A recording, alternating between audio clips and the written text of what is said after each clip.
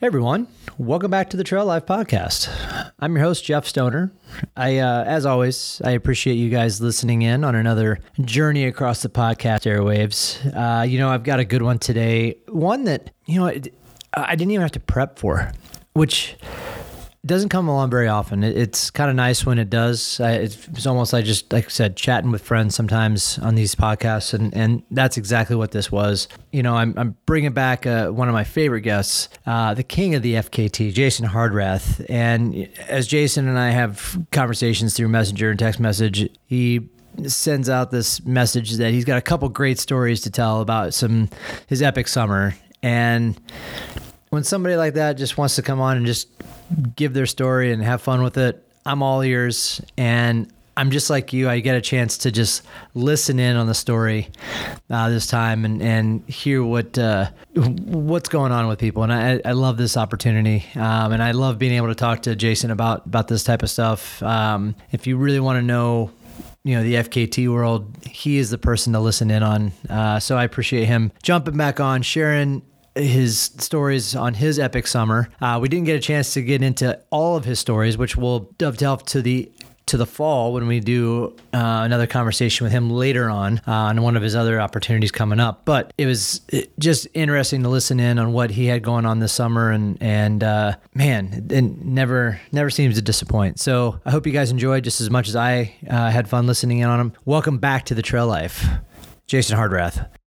The Trail Life Podcast is presented by Salomon. For 75 years, the passion for outdoor sports, new technologies, and craftsmanship have driven them and still do to create progressive gear to enable you to freely enjoy and to challenge yourself in the great outdoors. Today, Salomon has an incredible lineup of road and trail running footwear and hydration gear, perfect for any runner on any terrain, no matter the challenge. Check them out today at your local running store like Runner's Roost, Jack's Outdoor, or in Salomon.com. This episode of the Trail Life Podcast is brought to you by MROC Training. MROC Training is an obstacle course gym for active adults who want to stay fit, crush goals, and have fun. Veteran-owned and family-operated since 2014, their small group classes provide team accountability run by experienced coaches motivating your workouts from start to finish. Their three-pillar functional training system combines obstacles, strength, and conditioning, so you never get bored with the same routine. It's fitness for life's adventures. If you're in the North County, San Diego area and want to check them out, go to mroctraining.com to see how you can get started.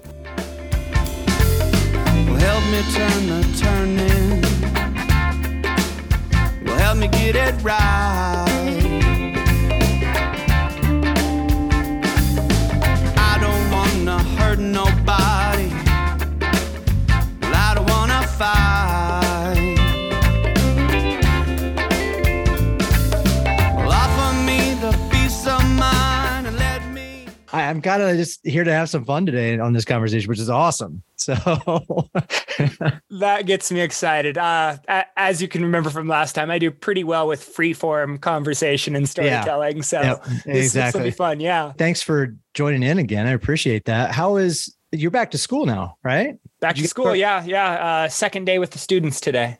Oh shit. Only second day, man. You guys, that's not bad. So what's your schedule like now getting back into it? Is your school like that in that full week or full days yet? Or are you doing like those half day type of things that? Luckily we are full on, totally back, pretty much as back to normal as is possible. Well, I mean, what's the weather like for you guys over there? It's been a little weird. Since getting back, it's been hot, a little bit of smoke in the air from a couple of fires nearby. Yeah, random epic thunderstorm happened just like at lunchtime today. Just like the kids were like, whoa, I'm like, it's just thunder. It's okay. We're inside. Yeah, it's okay. Yeah, man, it's been brutally hot down here as of late, and it's only supposed to get hotter for the next couple of days. So I'm like, and we don't have any, like we're supposed to get some rain, but shit, when you say rain in San Diego, it's like maybe 2 minutes of thunderstorms and you're good. It's like, fuck. So I'm ready for some cooler weather. That's for sure. And I can't even, so I'm going to Colorado next week for my last race of the season there. So I'm going to be up in the mountains. So thank God, because it's just as hot in Colorado now as it is here in San Diego, but so excited to get up in the mountains to be like cooler weather, 50 degrees in the morning, high as 65 in the afternoon. I'll be down for that for sure. Yeah. Likewise. I did a lot of hot things this summer. Yeah, man. So a going theme. Yeah. So getting into what you did, like, how was your summer? Like, well, I mean, we chatted in the last episode a lot about the Bulgers effort, and that was a big, like, all consuming, like the whole summer goes to one project. And I had another big project like that was kind of is already on my mind and was already on my mind. And I was like, what, I want a year off to just like be able to like do a hard thing that lasts like 24 hours and then have time to like live a normal life and just go see things and do things and hang out with people. And then maybe do another like 24 or 48 hour push. And I obviously keep like a notebook of a bunch of different options that I've done like the logistics on and kind of planned out and went, all right, this is possible for me. And one of those things that had just been a burning intuition that it was possible for me. And then of course I ran the numbers and the numbers were like, well, yeah, it's possible for you. Is sort of California's equivalent of Nolan's 14, which is called Norman's 13.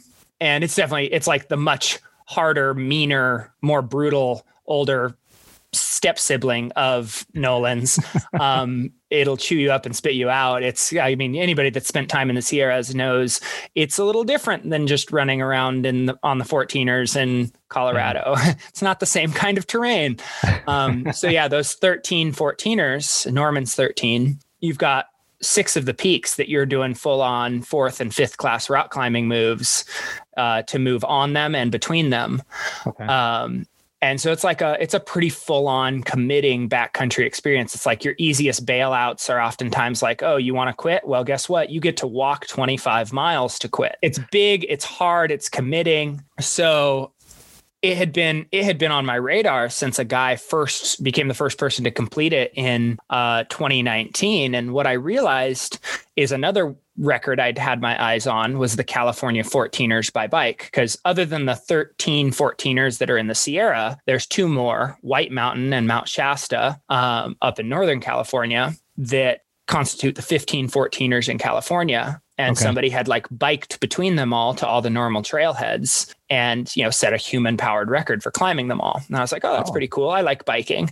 But is that why you got your Canyon on display there? Just to I biked to school this morning, and then hopefully the storms will have cleared enough. I'll get a nice hot, humid bike ride home. Trying to get the bike miles up. I've got another bike mission later, but we can get to the what's next at the end of the chat. Yeah. So I wanted to, what I discovered was when I ran the numbers is if you beat the record by enough of a margin on the Norman's 13 traverse of the Sierra 14ers, right? And you've tagged those 13 summits. Well, when you exit, as long as you beat it by enough, you actually are ahead of the record of the person who had biked between them all and just went up the like normal, easier ways on the peaks from the normal trailheads. And I was like, oh, well, now that's enticing. You're telling me in one push, I could break 2 records if I'm willing to suffer out of my mind for it. Challenge accepted. Challenge accepted. So this has been on my mind since basically 2019 when the dude first sent the Norman's 13. And I just like couldn't quite put it together in 2020 just with COVID and all the weird stuff. And then obviously in 2021, I launched into the Bulgers. And so it was like, okay, it's time. Like it's now time to like make this one happen. Yeah. And it was full value. Like it was full on. I mean, rewind a little bit. So in my preparation, I was trying to have like really strong preparation leading up. I'm out on a 100-mile ride. I'm at mile 98.5. All I have to do is coast back down the side of Mount Shasta because I did a bike ride from Southern Oregon where I live near Klamath Falls, down to Mount Shasta and up the side of Mount Shasta ways to get kind of a big climb in. And then I was just coasting back down. I literally would have gotten my 100 miles without a single pedal stroke. Like it was done. It was sealed. Wow. Like I just had to coast into town. A herd of deer come out and cross the road, and one of them drills me right in the side as I'm doing 40 miles an hour down the side of this. This is in May. And I go over the bars at 41 miles an hour and just scrape the skin off my body and like put a big contusion in my hip. And it's like, well, shoot, this, it's like there goes the whole summer. Like I'm probably destroyed. Turns out those are basically my only injuries. Get super lucky, like super unlucky. Like some people are like, oh my God, you're so unlucky. I can't believe you got hit by a deer. And then everybody else is like, oh man, everybody who I've ever heard of having this kind of accident is like screwed up for like 5 years. You're so lucky. Broken legs, arms, back, whatever it is. I mean, that is super lucky that you didn't get anything worse than that. That's crazy. Yeah, but the jury's still out on whether I'm the luckiest person or the unluckiest person. Well, either way, it's painful. I'll just say it's painful. So anyways, it's like a huge blow to my confidence. Like I'm not able to train. I'm like in the hospital for a while. Like, yeah, I still have like scar tissue instead of skin on my shoulder, hip, elbow, knee. This must have been right after you got done with school that for that season, right? School wasn't even quite done yet. School wasn't. We don't let out till mid-June. So I went ahead and went back and taught basically they wouldn't let me come. My principal was like, no, you're not, you were in the ER. You're not coming to school tomorrow. Like take the day off. But the very next day I came in with the shattered helmet and like the bandages and all that. And I'm like, if anybody ever tells you a helmet's not cool, like it just saved my life. So wear it. And they're like, whoa. And I showed them like pictures of the wounds and stuff. And they're like, oh man. So it was like the best show and tell day ever. But really, really painful. But of course, that's what I'm going to do. It's like, if I'm a teacher who does extreme stuff, I've got to show up on the days where the bad things happen and tell them like, hey, this is the real world. And these are real world consequences. And, and this is what it is. Like, those are the most powerful lessons. Like those kids are never going to forget that. Anyways, huge blow to my psyche, my confidence, right? Like training disrupted, body's like swollen, the hip still to this day, like has a little bit of fluid in it. And so the question became like, can I trust my body in the state it's in to be deep in the backcountry where I have to go 25 miles under my own power potentially to exit? And so, I've got about a month of school left from when 5 weeks of school left from when the accident happens to when school gets out. And so one of the other records I wanted to make an attempt on was a route in Tuolumne Meadows up above Yosemite that had only ever been completed by one team of guys. And they tried it multiple times with multiple failures to finally do the whole convoluted bliss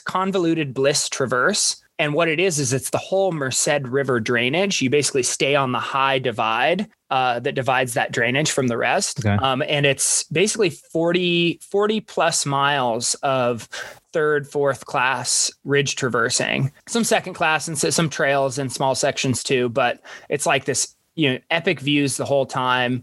So break it down real fast when you say third and fourth class, just for anybody who doesn't know, because you've also mentioned fifth and sixth class as well too. So what are people imagining as they hear those type of class of climbing? Absolutely.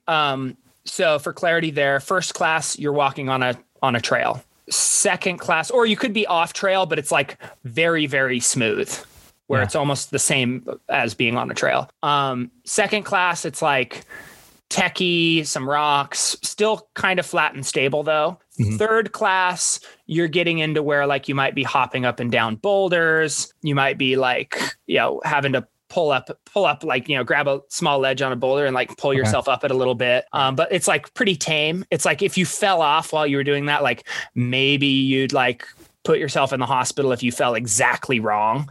But for the most part, it's like if you mess up, the consequences are pretty low. Yeah. It's like, ouch, that hurts. Fourth class crosses that barrier to where, okay, you're climbing on steep enough terrain that if you fell, you're definitely going to the hospital or you're potentially dying. Okay. Like it could be borderline fail or fatality. And then fifth class, it's like you're falling for a long time. Like it's fatal if you make a mistake is kind of a way to frame it. Like pretty vertical terrain, pretty hard moves. Well, they could still be relatively easy movements, but it's like if you make a mistake, it's very high consequence. So you could almost think of the classifications both in regard to the difficulty of the terrain, but also in regard to the consequences of a mistake on that terrain. So that clears that up. So moving on to the conversation here. So I just want to make sure that we had a little bit of clarity as far far as that goes. So anyway, you're on the ridge line. It's a third and fourth class traverse a little bit. Yeah, with just a few fifth class sections here and there. It's probably someone willing to go a little bit slower and like poke their way around could have found some easier fourth class, third class routes, but we were kind of trying to be efficient. So anyways, this team had done it in 8 days, basically just under 8 days. And it was like, okay, I found a guy who was interested in doing it, who's kind of an epic Sierra guy. He has more first ascents in the Sierras than any other human being that's ever lived. His name is Vitaly. He's super cool guy, super nice guy, humble, kind. He's kind of trying to get more into the endurance world now. He just ran his first 100K. He's kind of felt like he's literally written a guidebook on Sierra ascents, right? So he's literally written the book on it. He's like, time to try some new stuff. So he's like, this is like kind of perfect. I would love to do this with you because you're kind of like the guy for FKTs. And like, I know the Sierra, like, let's go out and do this together. I'm like, that's awesome. Let's do it. And it gives me someone I can trust, both for the reliability sake. And then he had such a chill, like, vibe about it. He's like, I don't care if we crush it. I don't care if we keep it relaxed. I mean, let's beat the 8-day time for sure. Right. But let's just be chill with each other and go have fun. And then one other guy jumped in who's kind of known for doing some of this speed stuff in the Sierra, named Ryan Tates. And the three of us went out there and our goal was just cover as much ground as we can each day. Kind of like secondarily, we're like, let's see if we can cover enough ground to make it 2 of their camps for every 1 day that we spend moving. Okay. So in other words, cut their time in half. And so we just went out there and kind of kept chill vibes. We slept at night. We weren't like cutting sleep and climbing dangerous terrain at night. And we did it in 3 days, 12 hours. And it was kind of this big confidence boost where it's like, okay, clearly I'm not as fit as I want to be. My body is way more painful than I'd care to be, but I'm still able to trust myself out here. Like I can do it. And that was kind of a big breakthrough because all in all, when you count the trail miles to approach the ridge and to exit the ridge, it's a 71-mile push. Okay. So a decent push out there. And what's the gain of that trail? Do you remember? Oh boy. For the whole thing, I want to say there was somewhere around 30,000, 20 something. Okay. So a lot of up and down. Yeah. A lot of up and down for 70 miles. Yeah, I think I'm remembering that right. And yeah, so it was a very like healing thing in a way, like consoling thing. Like, okay, I can still do this for this year. It's not the whole year's not out the window. Right. And it was a really rad experience to share with those guys as well. Cause, I think you remember from our last conversation and talking about the journey to 100 FKTs, a lot of that was like my personal rite of passage, my personal gauntlet, like a lot of solo self-supported, a lot of unsupported, a lot of stuff where I was just out there on my own, not really sharing it with anybody, just like seeking my own sort of pinnacle experience. And then, since the Bulgers, it's been really cool because of the relationships I've built, through conversations like this and other places and with other athletes, like coming along and beating some of my FKTs, where like, oh, clearly that means you have a skill set that we both share. Like, let's go do something rad together. It's like kind of like this big fishnet I have out in the world where it's like I get to meet a bunch of super cool people with awesome skill sets. Yeah. And so I've started doing more stuff with other people and getting to share some of these experiences with people. And it's been really cool, a really awesome thing. Side note to that, I've talked to a number of people in this same realm, the FKT realm, that have always come back to you and in my conversation with them and been like, oh yeah, Jason, this, and he helped me out. Like I was talking to Travis just last week and Travis was like, yeah, he'd heard that I had, beat his FKT on whatever it was. And then he's like, oh yeah, he reached out. He's like, you should try these and try this. And I told him, I'm like, you know what, that's again, it kind of fits in that same community of trail running, right? Where everybody's looking out for one another. Everybody's like, it's a community and not just oh my God, I can't believe the guy beat my FKT. Now I got to go out and do it again or whatever. Everybody wants to help each other out. And I think that just from your conversation just now and your story about how 2 guys came on to, want to do this with you, kind of just shows like what kind of community this is as well. And what kind of influence you've had on this realm of endurance, category. So it's awesome to hear that. I love that conversation. I appreciate that. Yeah, no, to me, it's how to say this. I think in American culture, as well as I can place it, I'm not the most literate person in the world, but as well as I can place it, it seems like in American culture, we think of the hero's story as oh, the badass slays the dragon. Yeah. It's like, no, that's not the story. In fact, usually the hero is reluctant, but because the village is suffering, because the village, has things going wrong, the dragon is, killing villagers and hoarding the gold and everyone is poor. The hero goes out and slays the dragon and then brings the gold back to share with the village, right? It's about lifting everyone up from the suffering we all share together. Yep. It's like, what can we do to mitigate some of the tragedy and some of the, COVID like had us all down and all this stuff, the war with Russia and Ukraine, like all this stuff that like can pull us down and drag us down. It's like, well, what collective lift can we have where we can point people towards something that motivates them in a positive way to make positive changes, to believe something is possible. That's the whole point of the thing. It's like, yeah, you still have to go out and slay the dragons to have the wisdom, the gold to bring back. Like that's part of the experience, but it's about what you bring back more so than just what the dragon you kill. And I don't know, I totally, and I think a lot of people in this community like approach it the same way, where it's not so much the ego trip that it's like, I'm the best runner that ever was, and nobody's ever going to beat me. And if you do beat me on something, I'll make an excuse about it and belittle your effort and say you're a loser. It's like, no, like, cool, I did this thing, but you want to try it too? Here's everything I know about it. I hope you can go better the mark, because that's good for all of us to see what's possible. Oh, exactly. It's in a way, it's like vision over ego. Right. Yep. It's about the bigger picture. Yep. Which I think is really cool. And I totally agree with. So you get done with the Yosemite Traverse there, and you're now, as you said, you've kind of gained a little bit of confidence and everything else. Now what's your transition into the Norman's 13 side of things and that experience? Like what's the separation there? With these bigger efforts, when they're, especially since we went conservative with the pacing for that 71 mile push, the thought was kind of use it as a training springboard. Like in our training, oftentimes we'll put our key workout roughly 3 weeks, roughly 21 days before our actual race. And then from after that, we sort of taper and then just do little things to maintain. So basically like a 3 week window, 4 week window out, I was like, all right, I need to figure out where and how to make this thing happen. And got my weather window, decided like, okay, gonna go all in with this. Kind of the primary goal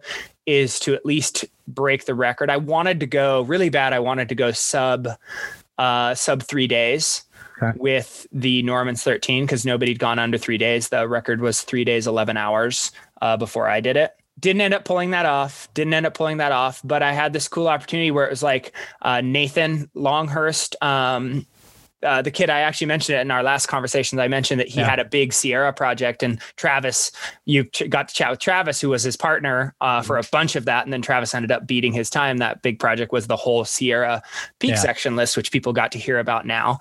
So kind of cool that that's all come to fruition, and it all went through. Both him and Travis sent the whole list in a push.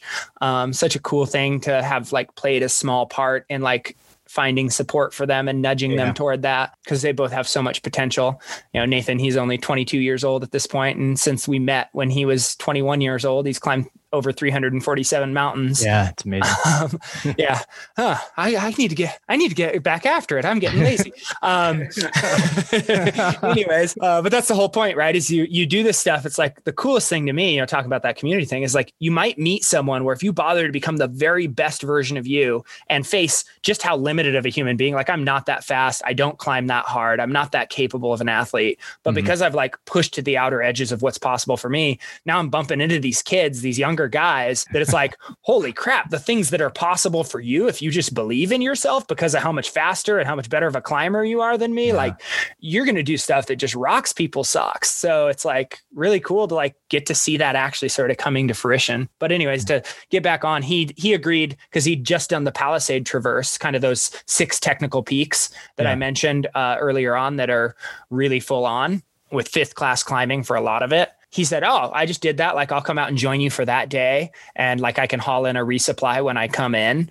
So like you can camp with me. And then on the final day, we'll do that. Because the thing was, if I wanted to break the record for the California 14ers by bike at the same time, I had to do it the harder way for Norman's 13, which is all of the technical peaks at the end instead of at the beginning. which, you're thrashed and sleep deprived. And it's like, all right, now I'm going to go out and make 5th class rock climbing moves while racing a clock. But that was just how it had to work, right? It's like, all right. And then I had another guy, Chris Gorney, a really rad guy out of Red Rocks, who's involved with conservation and is kind of like the godfather of that area. Like he knows all the old scrambling routes that have fixed lines down there. He's a really cool dude. You should bring him on the show and have a chat with him. Really cool dude, coaches and guides people and all that down there. He wanted to come out and attempt this. This was kind of like just doing Normans with me was going to be like kind of a big thing where it's kind of test his limits for what he was comfortable scrambling. And he joined me for a good portion of the first day. But then he kind of realized like, all right, we're writing a little bit too big of checks when we were 18 and a half hours into the push and still had 2 more mountains to go. And then it was like, yeah, okay, we're going to go nonstop for 23 hours, sleep for 90 minutes, and then get up and then do a trail 50 miler and climb another mountain. He was like, all right, I really want to support you on day 2 and help you get through that trail section. And I know if I do this, like I'm going to be bankrupt and I'm just going to have to hike out. So I'm going to bail on these last 2 peaks for day 1. So day 1 was Langley, Muir, Mount Whitney, Mount Russell, and then a long talus traverse of just like, imagine the worst blocky from the size of a microwave to the size of a refrigerator, like talus for just like 7 miles, where it's like it's moving sometimes and you'd have to like step off it really quick to not get like your leg crushed. Nasty, gnarly for like 7 miles to get to Williamson and then Tyndall. And so when we got to the base of Williamson, he's like, dude, I'm done. Like, I want to be here for you tomorrow. If I call it right now and sleep a proper amount, like I know I'll be able to push with you tomorrow.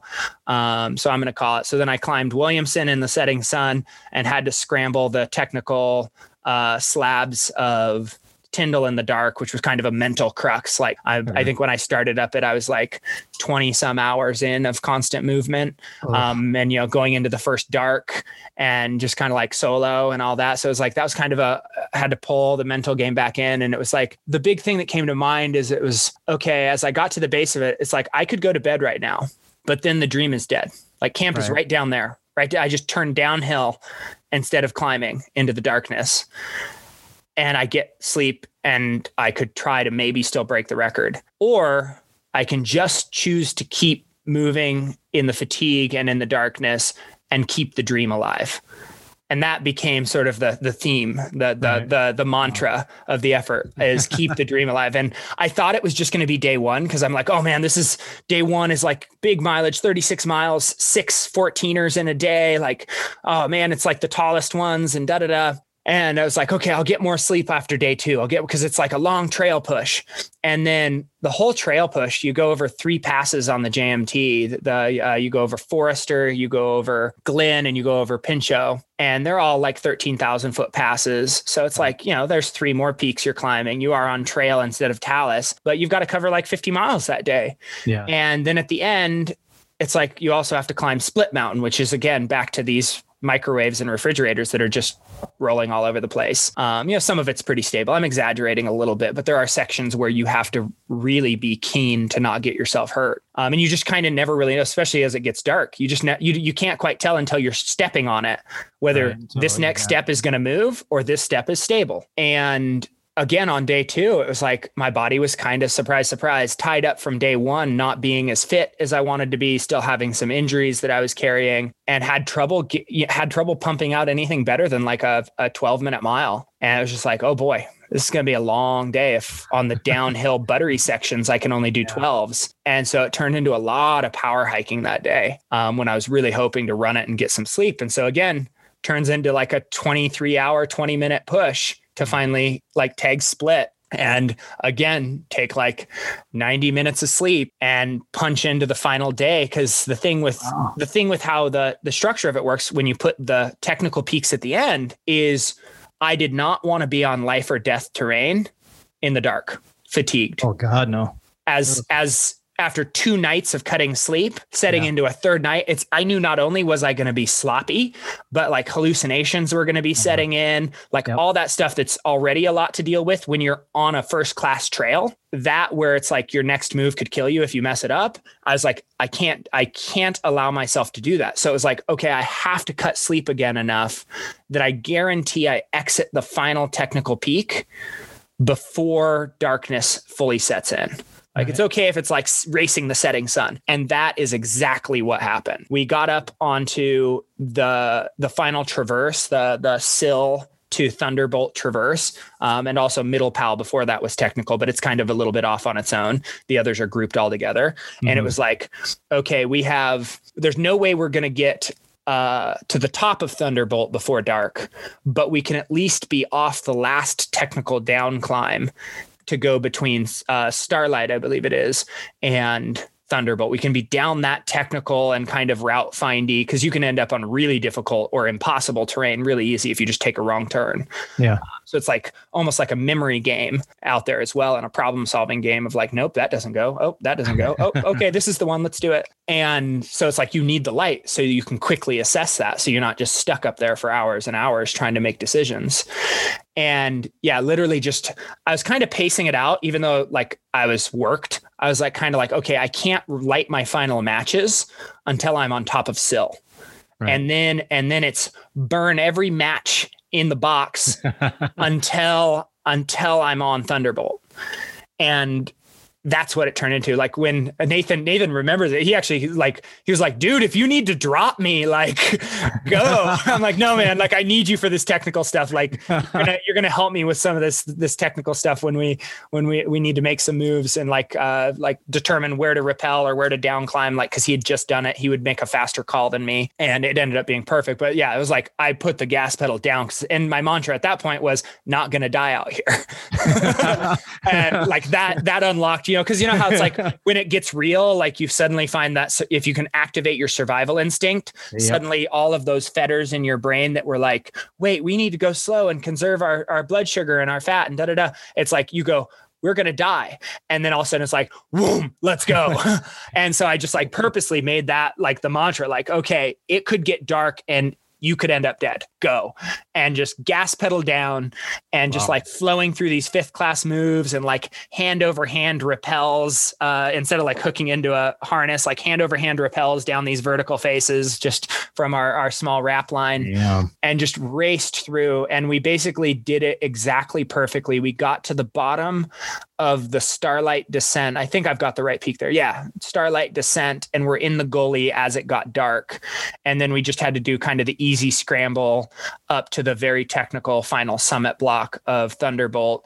And I'd rehearsed that one recently. So I knew you just kind of like lasso the summit and kind of use it to protect the hard moves that have a fatal fall if you mess them up. And so, yeah, we actually used his method, which was taping 2 trekking poles together, and sport climbers use a stick clip to clip the first bolt when sport climbing so that they don't fall and hit the dirt.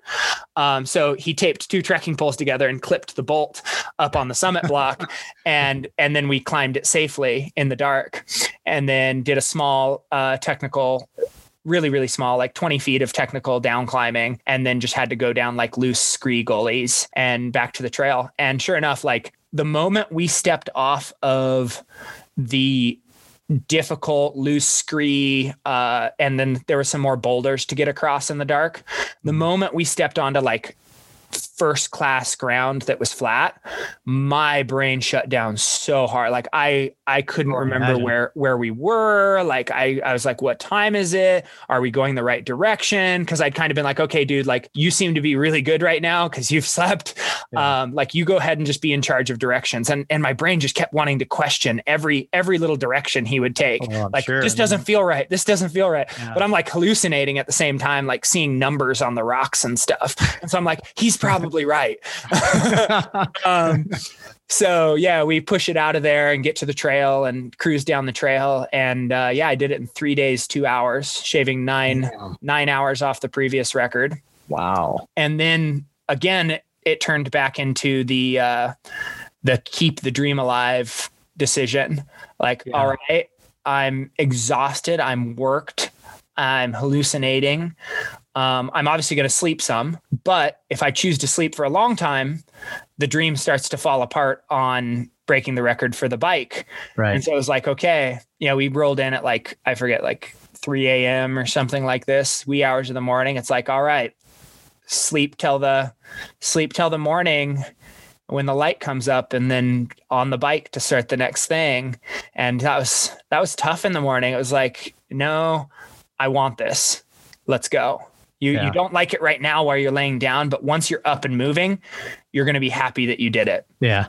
And sure enough, got on the bike and started sending and, got the bike done to over to White Mountain. And then, you want to talk about the heat on each day of the ride. When I was doing the riding between the peaks, there were multiple hours of the day over 100 degrees. So yeah, biked over to White. And then it was like, okay, it's way too hot to just start right up to it. And I biked a lot faster than I thought I would. So I was like, okay, cool.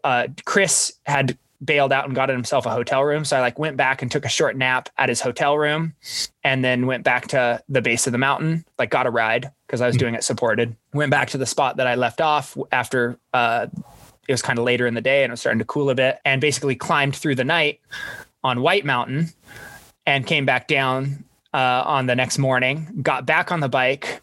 I think that day biked 130 miles with multiple hours over 100 degrees. All right. I was going to ask, what's the average distance between each spot you're going? Is it in that 100-mile realm each time? Yeah. So I think it was day one after climbing White Mountain. I think I managed to pull off 100, somewhere in the ballpark of 100 or 130. I'm kind of misremembering there. The next day I got up and did a 200-mile ride with about 4 or 5 hours of the day through the Reno area being over 100 degrees. And then that got me to Susanville. Well, just a little bit past Susanville. Then we got a hotel for a few hours in Susanville, got up the next day, biked 137 miles to the base of Mount Shasta and climbed Shasta. And it kind of, again, came down to that same keep the dream alive mantra. One of the things I thought was possible is I think I could be the first person to take the California 14ers human powered under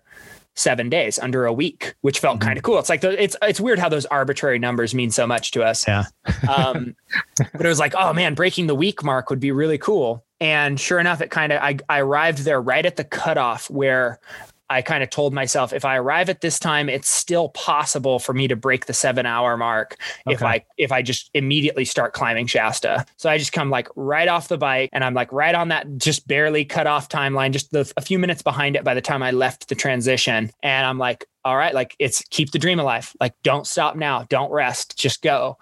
And just put the hammer down on the Clear Creek side of Mount Shasta, which is basically a scree climb, scree trail. So you're kind of fighting against the backslide the whole way, and just keeping the gas pedal down, even though I was exhausted. Cause it's all right, I have to climb this thing in 4 hours. If I don't get up it and in 4 hours, then I won't get back down it in time to beat that next day mark. And I ended up climbing it. I think I climbed 330 to the summit and just put the hammer down on the way down as it was, in the dark. Right.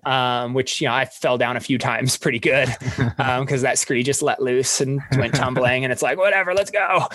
And because I know that I'm a guide on Mount Shasta, so I know that side of the mountain. Then I kind of knew where I was. So I knew this is powdery small rock. So it's if I wipe out, it's not catastrophic. And in the more technical sections that had falls that could have been worse, I definitely slowed down. But just kind of any spot where I could just yard it out for everything I was worth, just yarded it out and ended up doing round trip in 5 hours and 38 minutes and finished the whole push for all of the California 14ers in 6 days, 22 hours.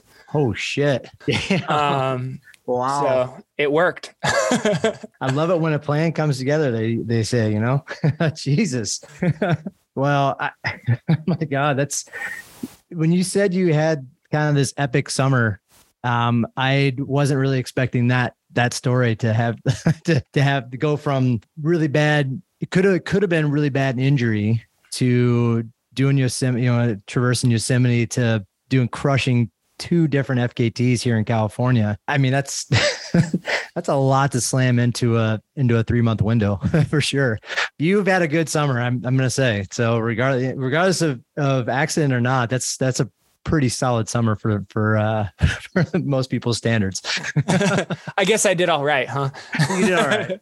What I'll just add, what's next? What's your next? What are you looking out for right now? Absolutely. I mean, you alluded to the bike in my office with me. I don't know whether people are going to see any video of this, but yeah, it's sitting behind me. I'm training up because I want to make an attempt on the Badwater to Whitney duathlon record, biking from the lowest point in Badwater Basin in the United States. And then you bike to the Whitney Portal, 135 miles, 14,000 feet of gain because you go over 3 passes. Right. And then you get off the bike and you ascend to the top of Mount Whitney via the Mountaineers route and gain another 7,000 feet over 7 miles on foot. And the current record is 13 hours, 16 minutes. And I think the numbers seem to indicate I'm capable of shaving somewhere around 30 minutes off of that. When are you wanting to do this? As soon as Death Valley cools off a bit. You don't want to do it in the 130 degree temperatures. No, surprisingly, none of the records have been set while Death Valley is over 120 degrees. I mean, I wonder why. That should be a record in itself, then, like a little asterisk on top of it, if you can do it in the summertime. When do it in July or August. I mean, why not? Yeah, man. Well, I definitely want to, once you do that, I definitely want to get you back on to hear that conversation, because absolutely. And we have to talk about my epic fail on the double whirl as well. We'll cover those next time. I got to jump off the conversation here now, because I got some other commitments, but I definitely want to hear because I think that's the other side of it too. It's like, you always want to talk about the failure aspect of it too, because it comes back around, and there's always that lesson learned as far as, okay, what happened? What can I do better? How can somebody else better from my failure type of thing? So I'd love to hear that conversation as well. I think it's always two sides of the coin. I love being able to hear both sides, just to, have that perspective on it. So we will absolutely dovetail that into the conversation in the fall. Oh, hell yes. Because who knows? Like, we don't know whether it's going to be a success story and a failure story, or two failure stories at this point. Well, exactly. So we can go with either one. This is awesome. So let's definitely jump back on for sure when you do that, because I want to be able to hear the story and what the process was of getting ready for that, because anybody who's run Badwater 135 will kind of have that idea of what you're going through as far as riding up those mountains. So I think it'd be an awesome conversation, Jason, for sure. I'm excited. Thanks so much for taking the time for this, Jeff. The Trail Life Podcast, presented by Salomon, is produced and hosted by me, Jeff Stoner. Theme song provided by the Poor Dirty Astronauts, with lyrics written by Matt Meyer. You can rate, review, and subscribe to this show on Apple Podcasts, Spotify, or any other place you stream your favorite podcasts. Thank you again, everybody, and we'll see you on the trails real soon.